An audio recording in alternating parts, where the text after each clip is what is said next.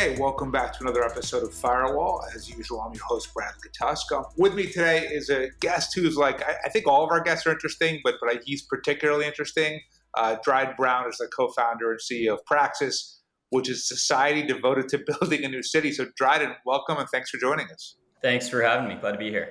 So how does someone end up in the role of conceiving and building a new city? Well, I've been obsessed with this notion of building new cities since I was 14 or 15. I was reading a ton of sci-fi at the time. Thought it was super interesting, and I came across this concept of seasteading, this notion of building new cities on the ocean. And Patrick Friedman was sort of the protagonist, and Peter Thiel had funded it. And I was really struck by just this fact that some serious people who built really real things, take crazy ideas seriously, take sort of sci-fi ideas seriously. And I decided, I was going to do that. I was going to figure out how to, build a new city and actually sort of make 21st century cities a reality.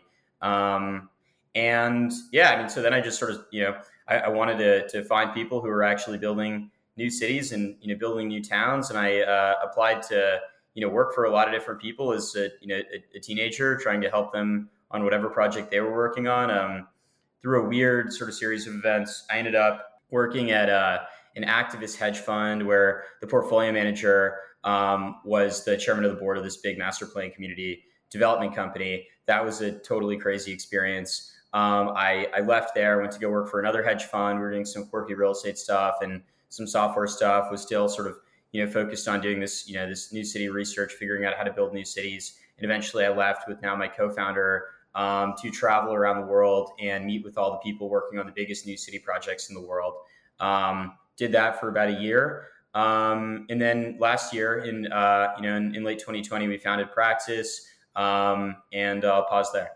So tell me why, okay, I think everyone can kind of walk through this city that they live in and point out 50 things that are wrong with it. But most of them don't then go about trying to actually recreate the entire thing. What's the underlying vision? What do you want to achieve?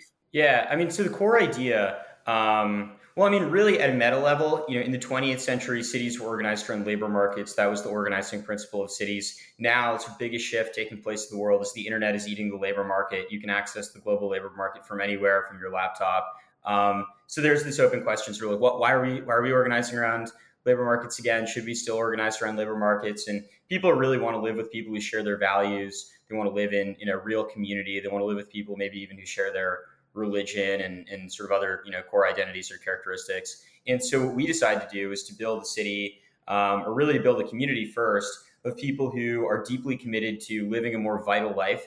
And I mean that both in the sort of physical sense, living a more sort of physically robust life, working out, getting in the sun, eating better, but also a more sort of spiritually vital life, like finding a sense of purpose and meaning, sort of thinking about these questions of sort of fate and destiny that I think a lot of us have lost sight of, over the last, 100 years or so.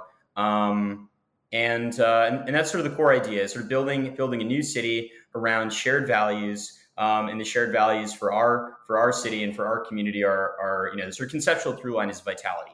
Vitality is the sort of core idea. And what are the shared values, and what do you mean by vitality? So, vitality is sort of the core idea. I think sort of generates a bunch of other values, but really, the focus is on sort of human flourishing, being physically more vital. I guess in the United States today, I think the obesity rate is something like 49%. So that would be a good metric to indicate sort of not a physically vital society. The sort of values are not producing a physically vital people. Trying to instill an ethic of sort of physical fitness, caring about diet, caring about sort of physical physical ability and things like this. That's sort of one element of vitality. We also mean sort of finding purpose individually. Finding a life, a career, a sort of path that that gives you a sense of purpose and meaning. Perhaps that means building a family. I think also community vitality entails having really a common goal as a society. What kind of future are we trying to build collectively?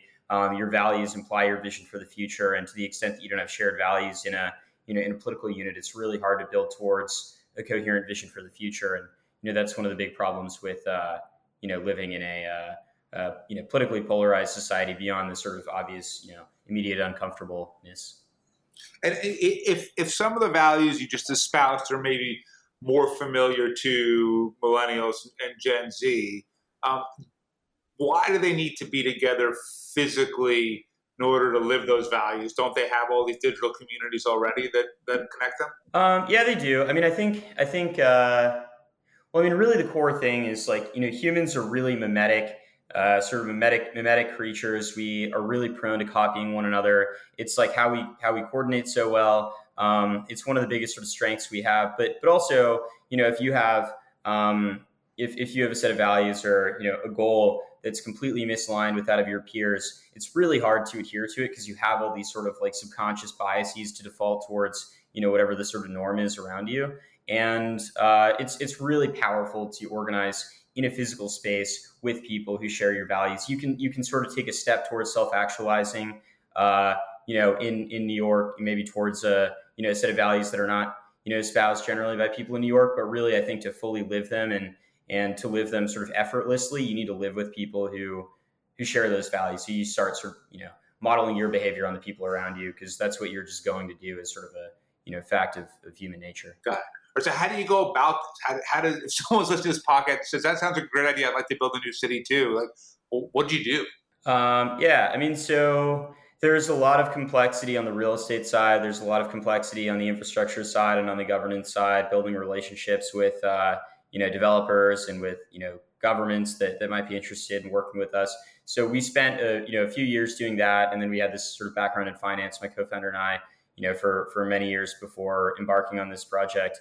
But, really the sort of core insight was, hey, what we need to do is we need to build a massive community around this notion of building a new city. And in doing so, de-risk demand for the project, which makes it easier to finance. And when you have demand and you have capital, it's easier to go to a government and get a deal inked, right away, get a deal that's, super, beneficial to both you and the host nation.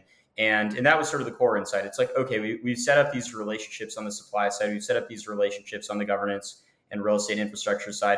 Now what we really need to do is go out and build a community of pioneers, build a community of super amazing, talented people who want to live more vital lives and get them super excited about this notion of like being a founding father of a new city. And then once we have all those people, then it becomes a lot easier to underwrite the project and go out and execute on it. So who are the kinds of countries that say, yeah, we'd like to have a new city with a kind of a different mentality than we have right now? Really, like, take like, there are countries on the Mediterranean, that, for example, have, say $5 billion GDP. New York City has a $2 trillion GDP. If you build a city in a country, like that, with a GDP that approximates a neighborhood in New York, you can easily, 10 to 50x the economic output of the entire country, which is a pretty remarkable thing, right? It's like if you can go to a country and say, hey, like very credibly, we can 10x your economic output by bringing over a bunch of super talented people that, hey, by the way, all the super talented people that are born in your country that might leave, that might sort of like, participate in this sort of brain drain effect, might actually stay or even come back. Like that's super, super powerful. So I think, basically every country in the world would find this exciting to varying degrees. But, I think the sort of best match is probably small countries with just, drop dead gorgeous or coastlines that, people from around the world would love to live in. Does your city have to be all of the traditional things that we identify with municipality, or is it more, taking existing infrastructure and sort of carving out a community within it? Yeah, I mean, so cities cost tens of billions of dollars to build, but the way you sort of think about this is, you want to build a town, basically like a college town for 10,000 people. And to do that, you don't need to build new infrastructure, wholesale. If you build near an existing municipality in a sort of, essentially, suburban area with a large former military base or something like this, then you can repurpose the infrastructure. If you find a sort of, an abandoned military base or an abandoned university, there's a ton of existing infrastructure, legacy infrastructure that you can kind of bootstrap your initial population off of. And you generally want to build with a large greenfield site adjacent such that when you prove out the demand thesis of of the city, meaning, you move 10,000 people in from all around the world, people love it, it's really great. Then you can build, robust or full city scale infrastructure in the adjacent site and go from 10 to 100,000 people and 100,000, possibly to a million. And then at that point you're building, from scratch, all of the sort of core infrastructural pieces that you'd identify with, a city like New York or London. So there have been attempts in the past to create kind of planned communities and utopias of different kinds. Have you studied those? And if so, what has worked and what hasn't? Yeah, totally. I mean, I think, there's a long history of building new cities. Typically, when the projects are government led, they're able to make them work to some degree. I mean, so if you have, take like the capital of Nigeria, Abuja, it's sort of, the government can say, hey, we're going to build a new city here, allocate a ton of resources towards starting to build it, and they can essentially force people to move or induce demand. By one, moving a bunch of government buildings there, all the government workers then have to move. And two, there are a ton of services business that spring up around, those government offices. So they can sort of bootstrap the labor market. They can get the social network going as a consequence of, moving a bunch of businesses and government buildings, into the zone. And they can also, give tax benefits and all these other things to incentivize people to move. Private new city projects are a bit harder. Usually there isn't a mechanism like that unless it's a, sort of corporate town or company town. Amazon HQ2, there's sort of no question that'll work at some level because Amazon's going to open a giant office there and there'll be a bunch of, bright, talented people there and people will want to move to live near those people. And some of those people will even start businesses. The really challenging ones are projects like ours, like the one we're pursuing where, we're not a government and we don't have, tens of thousands of employees to move to our new city. So we actually have to attract new people. And the trap that a lot of these people fall into that are like us, typically it's like, billionaires who have this, sort of concept for what a new city might be. Typically the trap they fall into is, hey, I'm going to design the city so well that everyone will want to move. It'll be so amazing. Maybe there will be some special governance rights that, there's a, it's a charter city or something like this. Everyone will find, all these features so compelling, they'll just want to move. But actually network effects are super, super powerful. It's insanely hard to get people to leave New York, San Francisco, LA, to move to a new city, no matter how compelling the features are. You look at sort of the tax characteristics and regulatory characteristics of, Wyoming or something. That's like a charter state, right? And people aren't really leaving California to move there, at least not in droves. And so I think really the way you solve this problem is by building the network first, like building the social network first. You have to build a community of people who, are sort of like mutually committed to moving. It's like, I want to move because the other 10 other people in the community want to move, more so even than any physical characteristic of the city. And if you can build a community that has, the most compelling people in the world, you have top founders, you have, artists, you have models, you have actors, you have this really robust, compelling community all aligned towards this shared vision, that gets super, super compelling.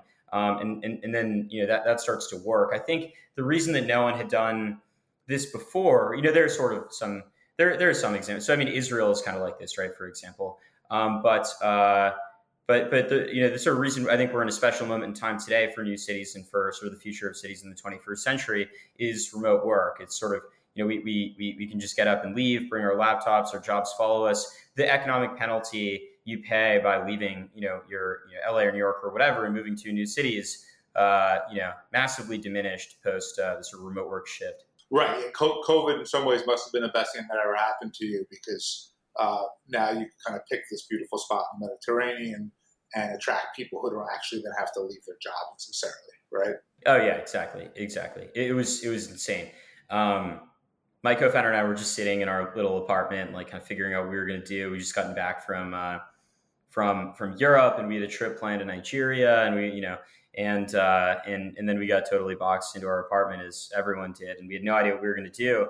And then a ton of people started reaching out to us and asking, if we're going to try to remote work anywhere, and if we're going back to Croatia, back to Montenegro, and this sort of idea came into being at that point.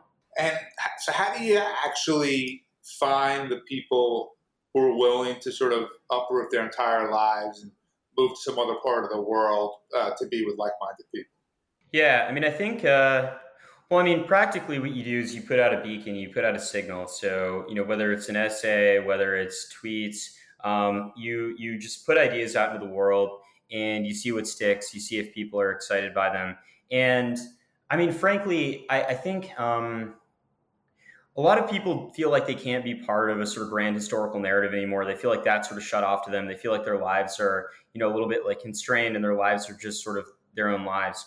But I think the thing, sort of what we're really offering, I think that the thing that we really tapped into is like, hey, no, there's an opportunity to participate in this grand historical narrative to build the future of cities. You can be a founding father. Like this is real. Like we're actually doing something that feels like, it feels like something that would have happened a few hundred years ago, but it's happening now. We have a new opportunity to be pioneers and to, step out onto a frontier. And that's just like super compelling to a lot of people. And so, I mean, I think, the way that we've grown, in practice is, a few people have reached out through Twitter. Mostly it's word of mouth. And that's basically been it. We're going to start doing some content to tell the story of, building the city. But it's just such a compelling thing to be part of, building a new city. Like people have built new cities for millennia. It's just like so like visceral and real. It's not like building an online community or something. It's like, no, bricks are going to be laid. Like it's just so tangible, So what's the critical mass of people you need for this to get off the ground and potentially work? Yeah, I mean, so we're doing 10,000 our first phase. I think it would work with something like 2,000, but we're going to do 10. And I think it's going to feel a lot like sort of like Clubhouse in the early days. You're going to be with like the early people who are super committed, who are super curated, like sort of handpicked. And I think like, if we had 500 people, sort of wouldn't work. 2,000 people, then it's sort of like, you're like a freshman in college again. It's like you're in this like little community. 10,000 is like pretty magic. 10,000 is like you're meeting new people all the time. It's pretty exciting. You can have sort of a broad array of people. You see people that you've never seen before on a regular basis, and but it's still like kind of intimate and very curated. So this is obviously a really, really big idea, and I'm sure more than a little controversial. As you go around the world talking to potential investors, municipal leaders, things like that, what's the reaction you get? Well, I mean, when we talk to governments, they tend to be pretty excited. I mean, I think the opportunity to have the most talented people in the world move to your to your area, that's super exciting. And then obviously there's all the the sort of attendant investment dollars, the FDI, that's super compelling. So the reactions have been pretty positive. I think exclusively positive with governments. With investors, it varies. It depends how sort of like visionary a person is. It depends if they can sort of conceptualize something like this, or if it's just like too strange. I think also with investors, this is like a sort of classic story, but it's just like once you get a few highly credible, like highly talented people involved, then all the conversations get a lot easier. And so we're lucky enough to have some really good people on board. We haven't announced our last raise yet, so I can't like comment on round details, but yeah. And then, so are there particular cities around the world, or even neighborhoods within cities, that you think are a good example of what you're trying to do, or anything you're trying to emulate? Tyler Cowen had this line on a podcast a few weeks ago. He talked about how there are a lot of really charming, like beautiful neighborhoods in Paris and London and throughout Western Europe.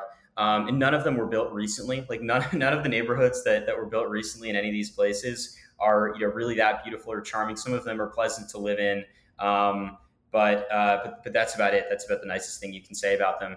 And I think thinking deeply about why that is, why architecture, why urban planning are so broken or so sort of bankrupt as industries at this moment. I think that's a question that we need to examine deeply. I think we've lost a lot of craftsmanship. I think we have a lot of sort of postmodern, like ironic artists building these I don't know, sort of brutal structures that aren't really human, and we need to sort of take a step back and reevaluate. But I think most of the references that we have in our office and most of the things that I find inspiring are not not things that were built recently. I I do like Zaha Hadid's work though. I think some of that's like really really beautiful. So what about historically? Is like, Athens from, the height of the Greek Empire? Are there particular moments in history that you've read about that to you say, hey, this is what I want to achieve here? Yeah, totally. I mean, yeah, like yeah, Renaissance Florence, like ancient Athens, like I think basically like the measure by which we judge, uh, the sort of sort of how well a city functions, like the quality of the city is we try to find metrics that really reflect this notion of vitality. So was new culture being developed, was new knowledge being developed, was new technology being developed. Were the people healthy? Was the governance were the governments functioning well? I think there are like specific design questions like the width of roads and things like that are also interesting. But most of the historical references that we draw on, we're sort of like pulled into that moment by some sort of question as to how vital the people were. Yeah, that's absolutely right. So, like, from a more granular level, I moved to the city. Like, what's there? Are there bowling alleys? Are there tattoo parlors? Are there museums? Are there bodegas? Like, how do you envision this actually looking and working? Yeah, I mean, certainly there's going to be a ton of residential. So there will be villas, like beautiful villas for people to live in, some multifamily units. There are going to be restaurants and hotels and some retail.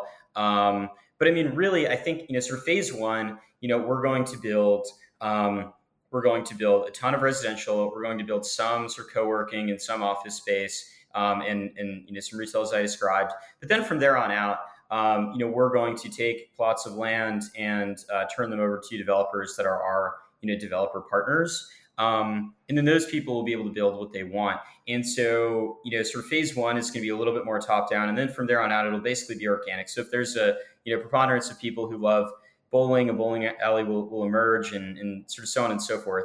And I think, really sort of curating the population will have, a really strong effect on what ends up being produced. But fundamentally, it's hard to predict what people's interests, will be. I think the things that we can say for certain will be there are, we'll have beautiful beaches. We'll have places to hike. So sort of beautiful places to step into nature that are easily accessible from the city. The city will be extremely extremely green and extremely clean and safe. You'll be able to walk barefoot wherever you want. And we'll have, a gym and a library on the beach. Those are the two sort of the two buildings that we talk about a lot. Those are the two. What do you do about things like laws? Is it just going to be the existing legal and criminal justice structure of whatever country you're in, or are you trying to rewrite all of that too? So these are questions that will end up being the answers will be a product of discussion with the host station. Yeah. I mean, a model that we find really compelling that Dubai adopted to great success was the DIFC model, the Dubai International Financial Center model, where essentially what they did is they created a special zone with a legal and regulatory framework that was more familiar to multinational corporations and financial institutions. So they implemented British common law. They had English speaking judges, and basically the zone has they have sort of broad mandate over commercial law and a separate financial regulator, and so that sort of made this zone deeply compelling to these corporate entities, and then tens of billions of dollars flooded in as a consequence because it was just sort of the most compelling zone from a governance perspective in the Middle East. If you want to do business in the Middle East, it just made a lot of sense. And so they induced a lot of foreign direct investment and whatnot. So I think that model is pretty compelling. I think if you can set up a jurisdiction that has a financial regulatory system that is super friendly to crypto, is not antagonistic to crypto, I think that's like a deeply compelling thing, particularly with the backdrop of, the SEC's handling of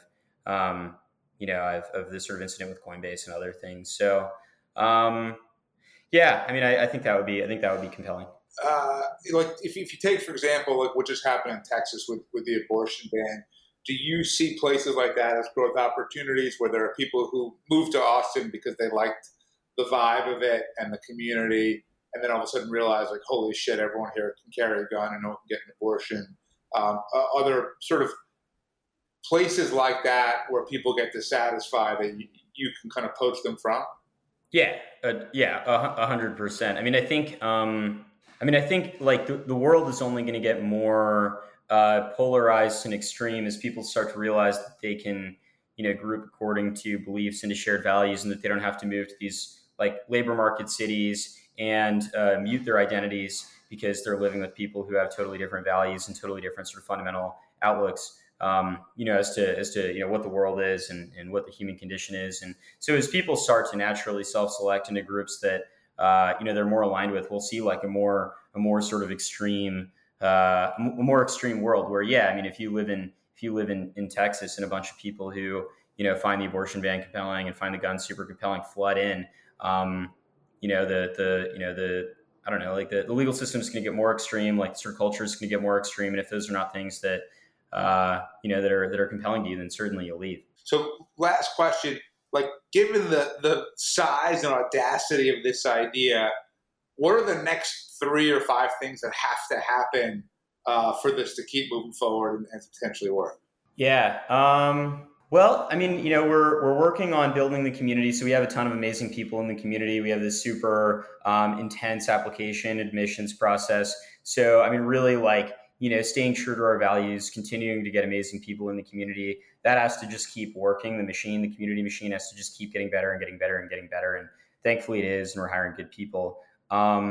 We have to, come to terms with the host country. So we're talking to a bunch of governments. We have good relationships in a bunch of places, but eventually we have to pick one and we have to get down to work and actually start working on these governance questions with them and, start, that's sort of 2. And then 3 is we have to start executing on the real estate project. So there are a bunch of different things, but really it's like, demand side, building the community, continuing to build the community, getting the sort of government relationship concretized, and then, launching the actual development side, the real estate side. The good news is you'll never be bored trying to do this project.